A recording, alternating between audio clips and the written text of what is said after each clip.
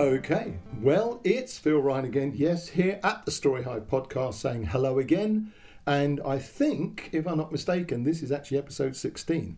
I don't normally always say the kind of episode numbers because they're kind of written on it, and hopefully by now, if you've got into it, it doesn't really matter as long as there's some good stories to entertain you. And I promise you today, there really is. So we're going to kick off, and it's from the September in Rome collection on the Story Hive, and it's called Signor Giovanni. Happy listening. Things had changed. Rome had changed. The restaurant still thrived, but it wasn't the same. Gone was the elegance, the style, and he adjusted his perfect tie. People came out in tracksuits for God's sake, for dinner. Not in his restaurant. And he looked to the trattoria opposite. People were calmly sitting in sweatshirts, jeans and training shoes, and they weren't even tourists. He picked up a piece of loose paper that had drifted into the doorway, leaflets from that burger bar on the corner. Burgers. It wasn't like the old days. And he looked at the restaurant menu in its lit box on the wall. Fine dining, it said. But people seemed to be less interested. Happily, his clientele were very loyal, and his contacts at the better hotels ensured a healthy stream of customers. Business people mainly. His prices were high, but so was the quality of the food. And stepping back inside, he nodded to Luigi. Faithful Luigi. The man had been with him 30 years now, a consummate professional, head waiter. A good man with 3 beautiful children, and a stylish man. His suit was precisely cut, his shirt was fresh and ironed to perfection. The Ristoranti di Roma was an institution, even after all these years.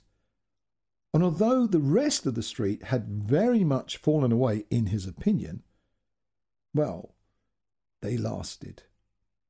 The Trattoria Verdi had closed last year, and to his horror, the 2 small cafes on either side had become fast food restaurants. Good food costs money, but clearly people weren't as interested in good food anymore as he'd hoped they would be, and that was being reflected in the street. He'd even heard a rumour that Alberti's was to close. He didn't like the man, but at least he ran a respectable place.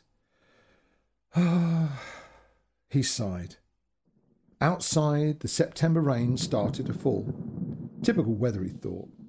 They had 60 covers that evening, half full, but it was Monday, and looking round the large room, he noted with pleasure the snowy white tablecloths and sparkling silverware.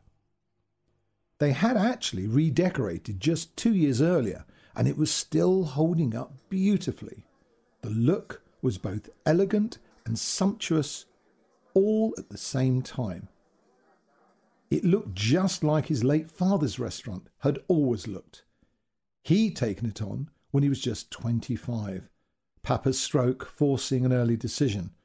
And now here he was some 35 years later. Papa would be proud, he thought. Many of Rome's elite still found their way to the wood-panelled and stylish marble interior. The Ristoranti di Roma. The Prime Minister himself, a regular patron. Signor Giovanni made it his business to know about everyone. Good intelligence was Papa's expression. People like to know you know who they are and what they are doing. As Papa said, you are not their friend, but you are friendly. And he'd followed that good advice. He knew all about his customers, and though many didn't know it, it was just part of the service. Luigi coughed discreetly and moved past him to open the door. Table 13 had arrived. Every Monday night, without fail, the same couple, for 30 years. The Conte and Contessa, both now in their 80s, but beautifully dressed. Signor Giovanni half bowed as they had entered, and the Contessa had acknowledged him with a flick of her eyes, and following Luigi, they were led to their table. They were royalty. You could tell a mile away. The Contessa's jewellery, expensive but discreet, and the Conte's evening suit, perfectly tailored. By some unspoken agreement, their table was always kept for them. It was never booked out to anyone else. Monday, they always arrived in a dark blue Rolls-Royce, a driver in a uniform opening the door for them, 8 o'clock on the dot. They were like the seasons, fixed. More patrons arrived, and in no time at all the restaurant was full of that low murmur of conversation found only in such grand places. No raucous laughter, no clattering of cutlery. Everything was in its place, and all was well with the world, and Signor Giovanni was happy, for things were as they should be. He glanced out the window from the reception desk. In here was elegance, fine dining. Out there, more ugliness every day, and burgers. He missed the old days. The music, the dress, the tuxedos. Women were wives, men were men, and everyone seemed to have a sense of place. He and Francesca had never been blessed with children, but they'd had a good life just the same. Their marriage was a good one. He'd strayed, of course he had, but they'd carried on, and things had been fine, for everything was in its place, as it should be. A minute later, Luigi appeared at his side, and he pointed with his chin, a puzzled expression. A huge black limousine had drawn up outside. It must have been 30 feet long, and immediately 4 men in dark glasses came from somewhere and stood by the now opening car door. Luigi whispered, "Table 25." Table 25 was a large booth table. Surrounded by high velvet sides, it sat 12. In its time, it had held some of the restaurant's most important customers.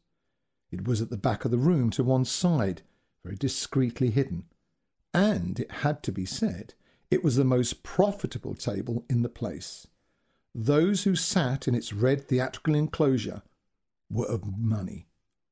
And Signor Giovanni looked at the now emerging limousine passenger. Mother of God! It was a girl, but a half-naked girl. Her clothes were those of some street prostitute, and he gasped out loud audibly. Luigi gripped his arm. "Patron, it is Lucy Langhelli. She is a famous pop person." But before he could continue, one of the waiters had opened the door, and the girl swept in. She was around 20, her skin glowing with youth, and she was wearing sunglasses, and her dress was so revealing her body seemed to bulge from its tiny confines. Signor Giovanni stood horrified as she and some more similarly clad girls led themselves to table 25. At least they will be hidden, he thought to himself, and raising his hand, he composed himself and directed the staff to attend to them. He tried not to stare, but it was impossible. Others were, he just knew it.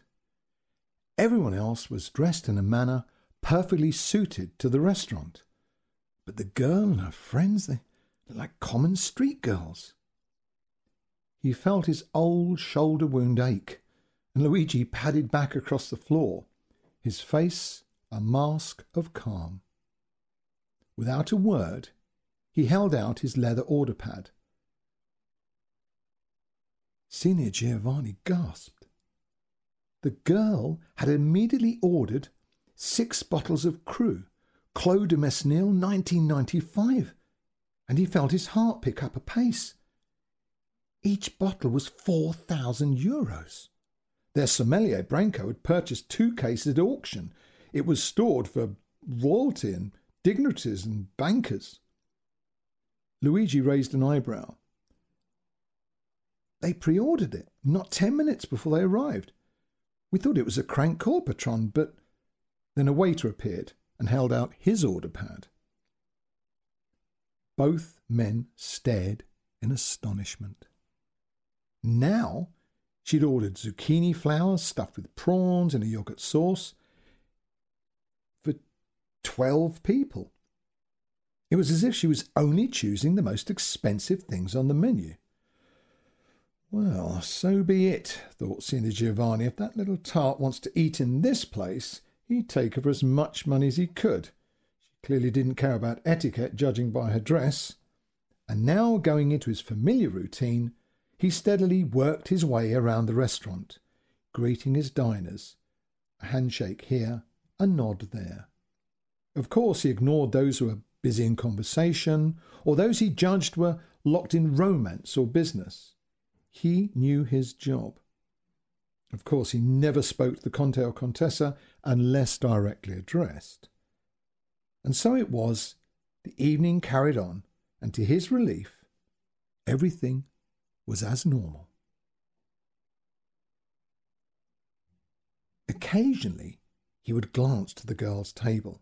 The noise level was appropriate, and judging by their order, the bill would be one of the highest ever. He was utterly bemused. Luigi appeared next to him. They've asked for you to have a drink with them, patron? His shoulder positively twinged. A drink? With these girls?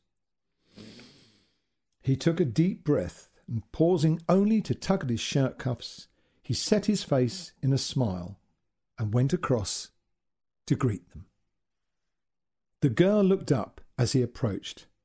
Her breasts were virtually falling out of her top, and her face suddenly seemed to light up. Signor Giovanni gravely inclined his head. "Signora," he murmured, and he took her outstretched hand and kissed it. The girl looked at him adoringly, and then addressed her friends.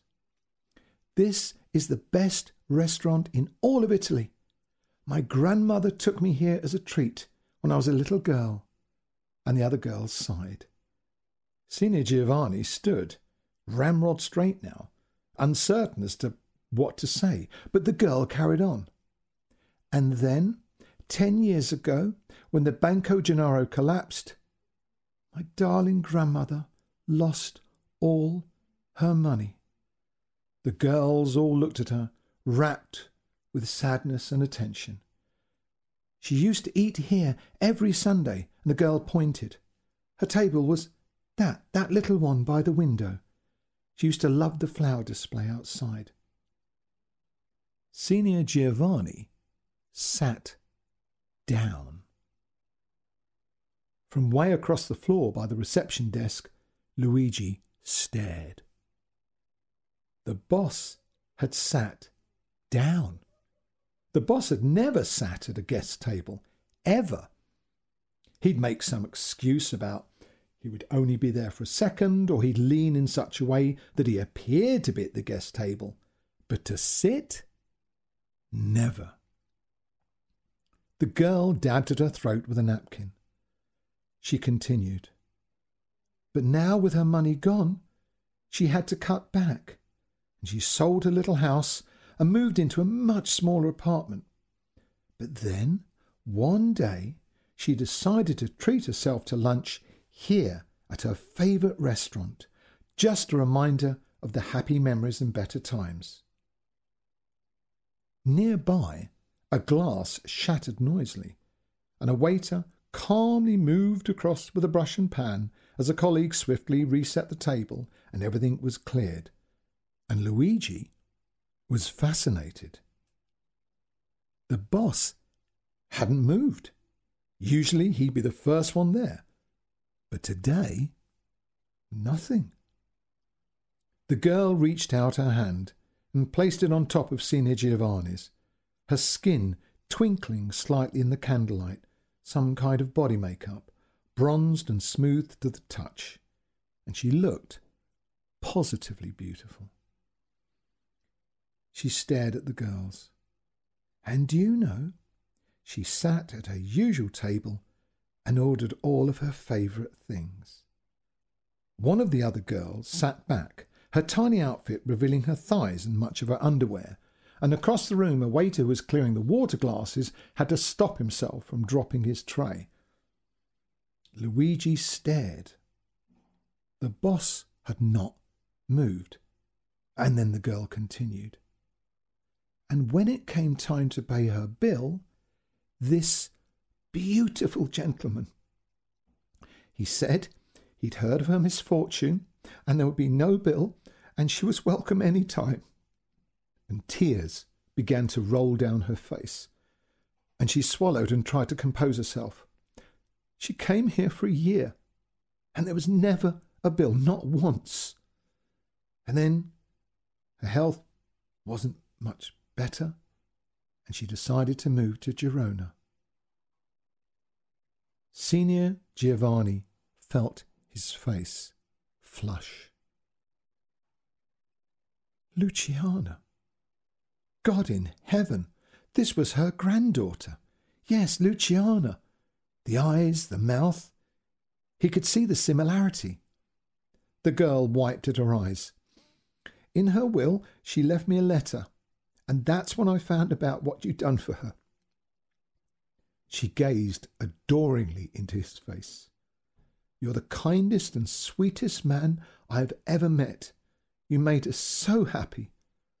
And suddenly she threw her arms around his neck and pulled him into a tight embrace, and the other girls cooed appreciatively, and he found himself being patted and kissed on all sides. But all he could think about was lying in Luciana's arms in her tiny apartment, week after week, month after month, their elderly bodies wet with the sweat of their regular lovemaking, her face calm but yet so serious, and as she used to say, one good turn deserves another. Well, I hope you like that one. I mean, as I always say, love doesn't really recognise age, and we never, ever really grow up. We're still young and fun and wanting all the things that we want from life, and that's exactly what Signor Giovanni got, I hope. Anyway, back to my job. It's the second story, and this one's from the Overheard Files. Now, these, again, are true stories. I used to write for a magazine, and I started this thing where I was listening to people in cafes and jotting their conversation down. What a nosy person I was. What a snooper. I wasn't a stalker. It was just fun because some of the stories were just crazy. And when you hear it, remember, I can't make this stuff up. I'm good, but I'm really not that good. Anyway, enjoy. To get straight into it, here's my single line, overheard telephone snatch of a conversation from a very uber-trendy character. There's an upstairs seating area at the British Library, and it seems like Apple Macland. Everywhere you are, there are various skinny jeans, skinny guys in baggy cardigans with those big 50s glasses and silver MacBooks. And this particular guy was lounging in a chair when he suddenly turned and looked at his phone and said, "Yeah, I get the project, Simeon. It's just as an app. Is there a market for finding the nearest depressed-looking emo girl?" Well, personally, I think the jury's still out on that one. But anyway, on to the first of the three proper overheards. I was waiting in the reception room in an office in Camden Town, and it was hosting a business networking event I was the guest speaker at. And standing just behind me, there were two guys in suits. Now, I've no idea why they initially caught my ear, but I scribbled down this. First suit. It's the recession, Dave. Pure and simple. I mean, the punters are not out there waving cash, are they? Second suit. Yeah, you're right, but I do think there's a lot of rubbish being talked about no one having any money. First suit. You may be right, but I tell you this, the market is not out there for bouncy castles. Trust me, it's flat. And he actually said that without laughing. Second suit. Yeah, I hear, but Surely your company just needs to diversify. He was clearly thinking about this. Couldn't you just offer them, like, to grown-ups, adults, clubs and stuff? I bet everyone would love to have a go. I mean, I know I would. Every time I see kids on a bouncy castles, I'm thinking, I wish I could have a go. Fursuit. Yeah, I mean, we did try that, but your problem, it's the insurance angle. It's a killer. Look, we did an event 3 months back, and some woman fell face first into this fat guy's lap. Now, apparently, then, he clamped his legs together and he trapped her on his crutch, and she had to kick and bite just to get him to let go. Well, to be honest, they were both completely pissed, but it's caused an absolute stink at the company who hired us. They actually they said we acted irresponsibly. I mean, we weren't the ones giving out oxygen and blooming vodka shots, were we? It's an advertising agency bunch, the types. Second guy. Well, that's going to be a bit of a tricky one to get out of, I would have said. So it is getting legal. Fursuit. Yeah, the woman and the fat guy having a go at us, saying we should have put signs up. Signs up? My arse. Saying what? Don't get pissed on a bouncy castle. Second suit. Oh, God, that is tricky. Well, I think I'm just going to stick to renting out elephants, mate. You know what you're getting when you rent an elephant out? Simple. In and out, bag of grub, couple of bales of straw, Bob's your uncle, job done. I mean, wow.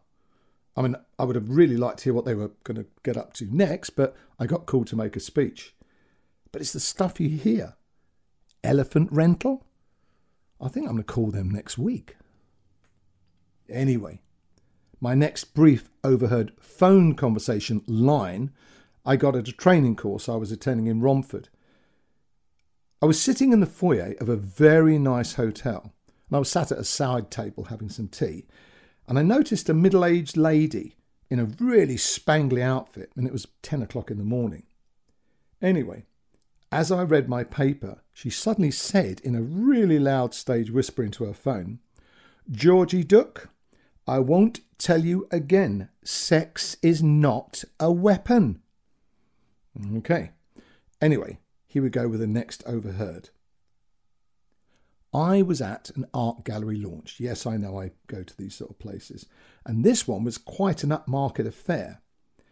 So I'm loitering by a buffet and I'm admiring some huge black and white cityscapes on a wall when I heard this. Elegant woman in black. It's not as if she's a real Buddhist anyway. She had sex with a plumber, for God's sake. Elegant woman in silver. Really? Ooh, well, I heard about it, but I'm not sure that's bad for a Buddhist, is it? Elegant woman in black. Oh, God, yes, darling. It's a terrible thing for a Buddhist. Her energy in the universe gets diminished, and she won't be able to reach any kind of decent peace in her meditations. I mean, technically, it's worthless after that. Elegant woman in silver. Did she get her sink fixed? Elegant woman in black laughed. Oh, yes, and the bidet, plus a few other bits I heard.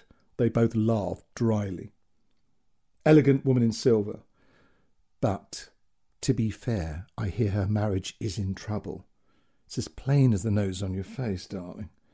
Have you met him now, her husband? Seems quite a sweetie to me.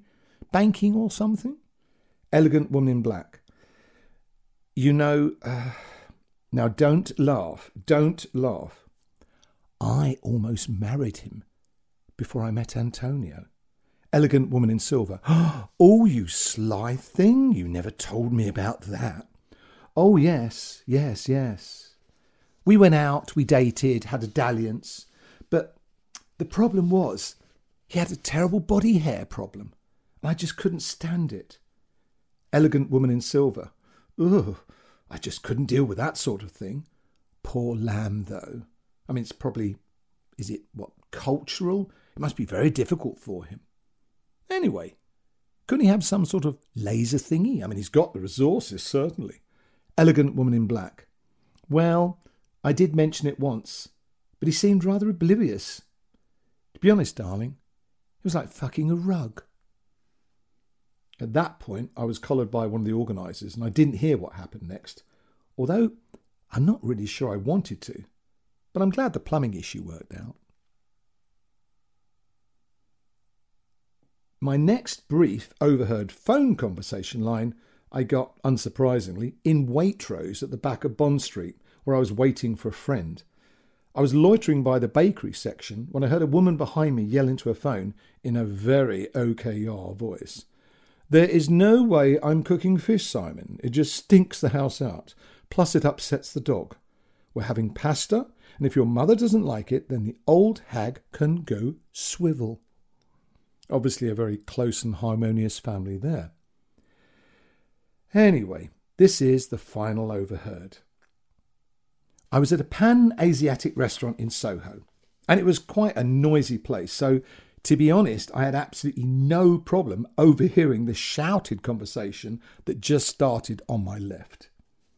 There were 3 young women clearly celebrating one of the number's forthcoming marriage, and the clue being they all had pink cowboy hats on, giveaway, and plus one girl had a silver sash on reading wife-to-be. Girl 1. But the office hasn't changed at all, so that's lucky, considering. I mean, I thought we'd all lose our jobs. Girl 2. Frankly, Sue, I was shitting myself. I just bought that new Golf and the payments aren't great, and I can tell you Dominic's not getting a payment, his kind of bonus, until 3 months' time. Marriage Girl 3. Oh, we dodged a bullet there, didn't we? I know, it really freaked me out. But according to Mr. Reese, our department is absolutely fine. No redundancies, everything is back on track.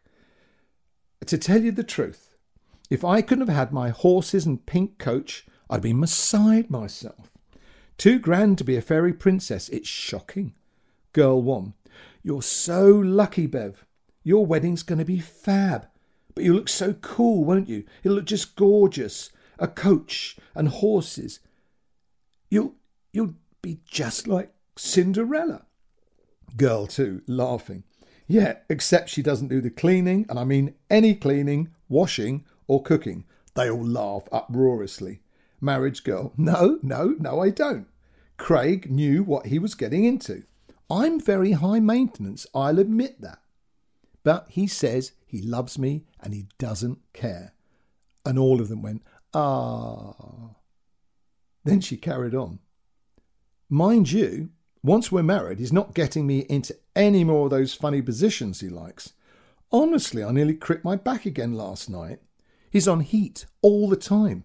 He's like one of those little clockwork jumping dogs. Boing, boing, boing. And his face gets all red and screwed up. And they all laughed screechingly again. Girl 2. You wouldn't think it to look at him. Isn't he an accountant? Marriage Girl. There's one bit you should see of him. It's like a banana every morning. Again they all screeched. Girl 2. A banana? Girl 3. I saw him in the pool last year, Bev. Banana? More like a bunch. And they all broke down in laughter at this. And then after some more slightly graphic description of Fruity Craig, my food arrived. And in a way, though, I do feel sorry for poor old Banana Craig. No more funny positions for you. I used to love writing the overheards. I mean, I used to go home thinking, I cannot believe what I just heard. And I hope today, nor can you. Now, today's writing bit, because this is the bit I like to talk about writing, I'm going to shock you today because I'm going to ask you to write poetry. Now, don't all go, ugh, poetry. Poetry isn't what you think. Sometimes it's just the way that you feel. It's thoughts. They don't have to rhyme. It can just be a series of lines like poetry prose. And sometimes it's just nice to get our feelings out onto paper. And to give you the exercise, the pointy bit of this, I want you to do a description of an old pet. Now, when I was a kid growing up, we had various pets.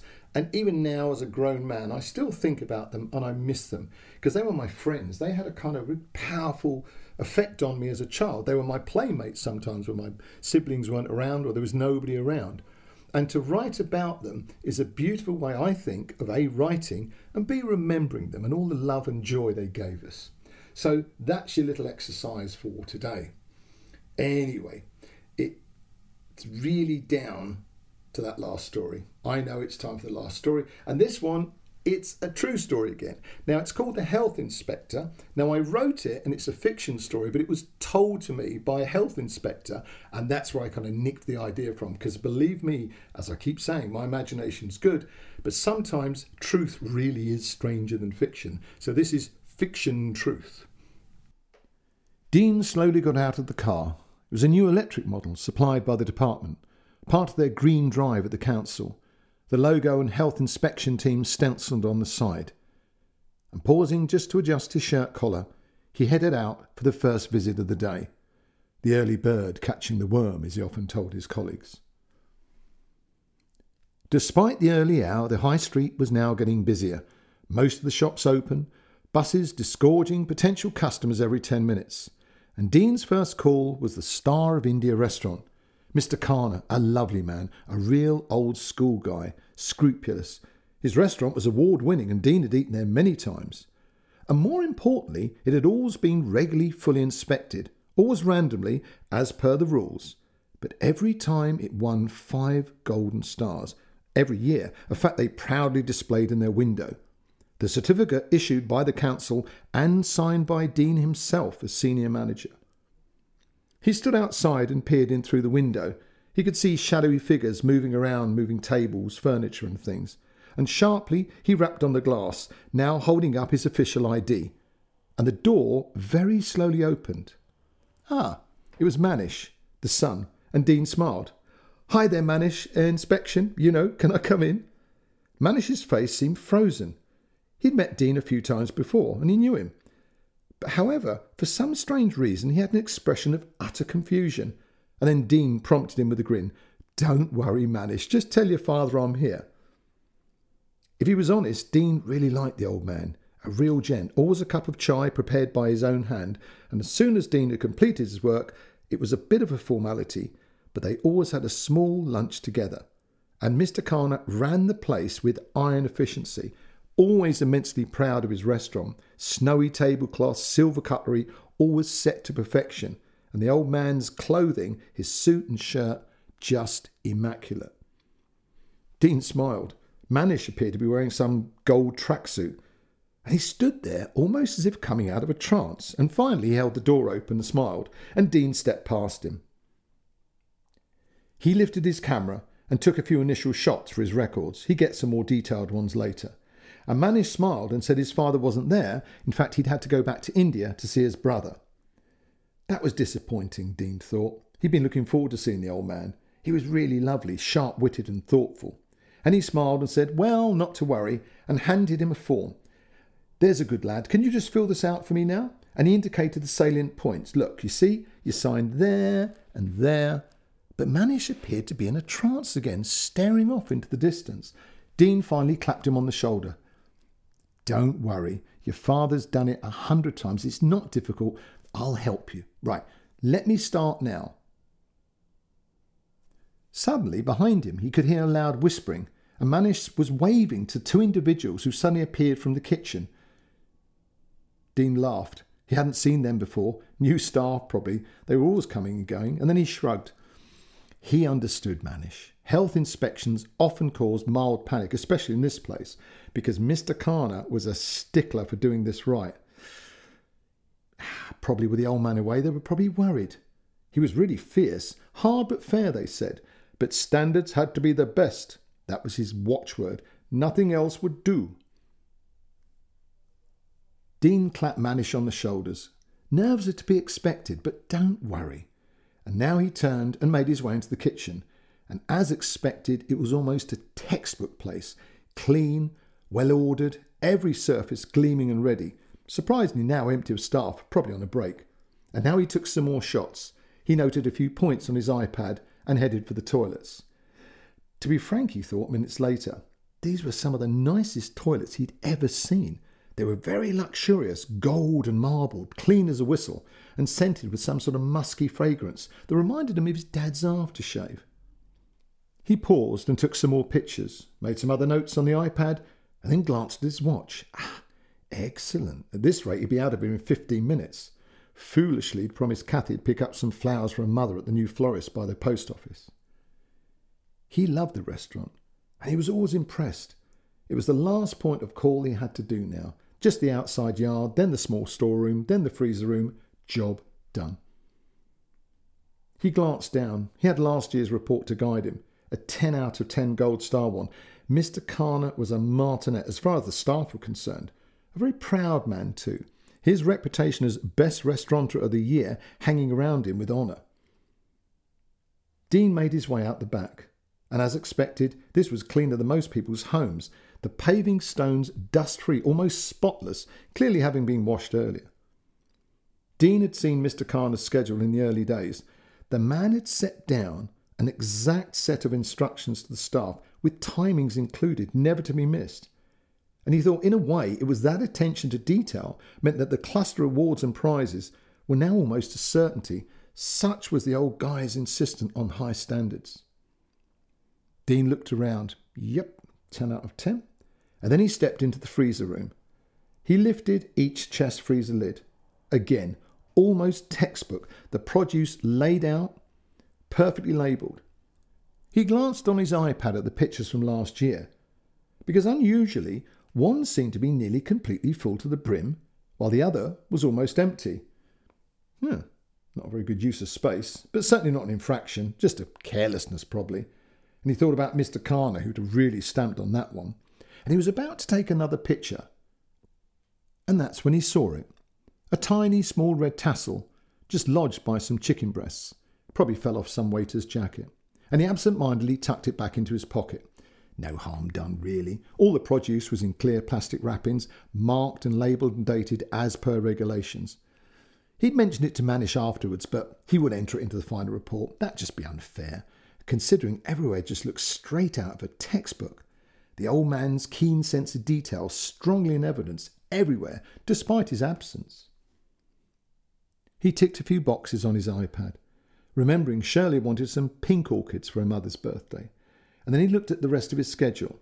He had the Highbridge Junior School. That was another non-contentious location. But of course, sometimes he did come across some terrible things. There was that rat infestation at the Greek restaurant, the bushmeat in that little shop by the big B&Q. And bushmeat meant actual dead monkeys and lizards, and it was sold to the West African community, who saw it as a delicacy. But him and the council rightly saw it as a health hazard, and the owners had been heavily fined and eventually closed down. But he smiled to himself. The Star of India was just not that kind of place. It held no such terrible things, because everything was exactly as he'd expected. Clean, stored, perfect. Of course, he had to follow procedures. He'd taken some water samples, swabbed across the top of surfaces. But all in all, he felt very satisfied. Just a bit of final paperwork. Then the flowers. Maybe an early lunch. And slowly breathing in, he headed back to the back office area, Mr. Karner's inner sanctum. And as he pushed the door open, there he saw Manish, who was rather stiffly sat in his father's large leather chair, looking rather small, he felt. The golden tracksuit looking rather out of place in the dark panelled room. The walls around him were hung with awards and testimonials, pictures of his father with local celebrities, every picture signed. But Manish seemed agitated as Dean began to read the form, and his hands were shaking. Dean realised he was very worried his father wasn't around, and he said, "Are you okay, Manish? Look, it's not a problem. Everything is good. You can just relax." And Manish looked at him and he nodded and smiled very shyly. "Oh, yes, Mr. Dean, everything is okay? It's just my father. You know how he is. He has trusted me to run the place. It's very hard. I do my best to be so difficult. Staff coming and going, business getting tighter." And as he spoke, a man came round the door. His eyes streamed with tears. And seeing Dean, he jumped back as if stung. Manish now calling after him, "Oh, I'm so sorry, Mr. Dean. Sorry, Mr. Dean. This poor man recently lost his brother. But we are dealing with everything fine. So is there anything else you need me to do?" "Of course, I'm not wanting to keep you. You're a busy man with many important things to do, and I have some work myself. So if it's time for you to go, I would like to say goodbye and thank you." Dean nodded, and he looked down at the completed form. "Yep, everything in order, Manish. No problem. OK, I think I'm finished. I'll send you a letter next week, just the formality, really. Oh, please pass my best wishes to your father when he returns. And Manish suddenly leapt up. Oh, yes, Mr. Dean, I will. And Dean now looked around at the shelves, the rows of books, the golden awards and ornaments, and in one corner he noticed a rolled-up carpet. That was unusual for Mr. Carner, usually always meticulous. And then he looked again, and he tugged the red tassel he'd found earlier from his pocket and turned to Manish. Oh, sorry, Manish, silly thing, I found this in the freezer. And Manish's face was now a picture of pure shock. And Dean carried on. Manish, it looks like one from that carpet. And he reached out and touched the cloth. It was frozen and icy to the touch. And he suddenly remembered the empty freezer and looked back at the carpet. That was unusual, because it looked like it would have come from maybe the empty freezer. And now he thought to himself, why would you keep a carpet in the freezer? And he looked at Manish's face, which was now a large O of shock. And glancing down, he saw the 2 brown feet sticking out the bottom, ice across their toes. And slowly he shook his head and tore up his sheet. And Manish stared at him, his eyes now suddenly hopeful. Is that a definite fail then? Well, OK, that's it. It's the end of the podcast. As you know, I'm going to my normal ramble about. Follow us on social media. Go to thestoryhive.co.uk. Please share this with everybody. I just want to leave you with the fact that as a writer, the biggest joy I think I have is you. You listen to my work, and hopefully you enjoy it, and it moves you and it makes you feel something. And if I've done that in a kind of way, all the hours I spend are completely worthwhile. Because I have to tell you, I love being a writer, and I love writing short stories. It's one of my favourite things in the world. Well, it's time for me to push off and have a cup of tea, but before I go, my normal goodbye. And it is I hope the world. And today's one is I hope the world treats you gently today. Bye now.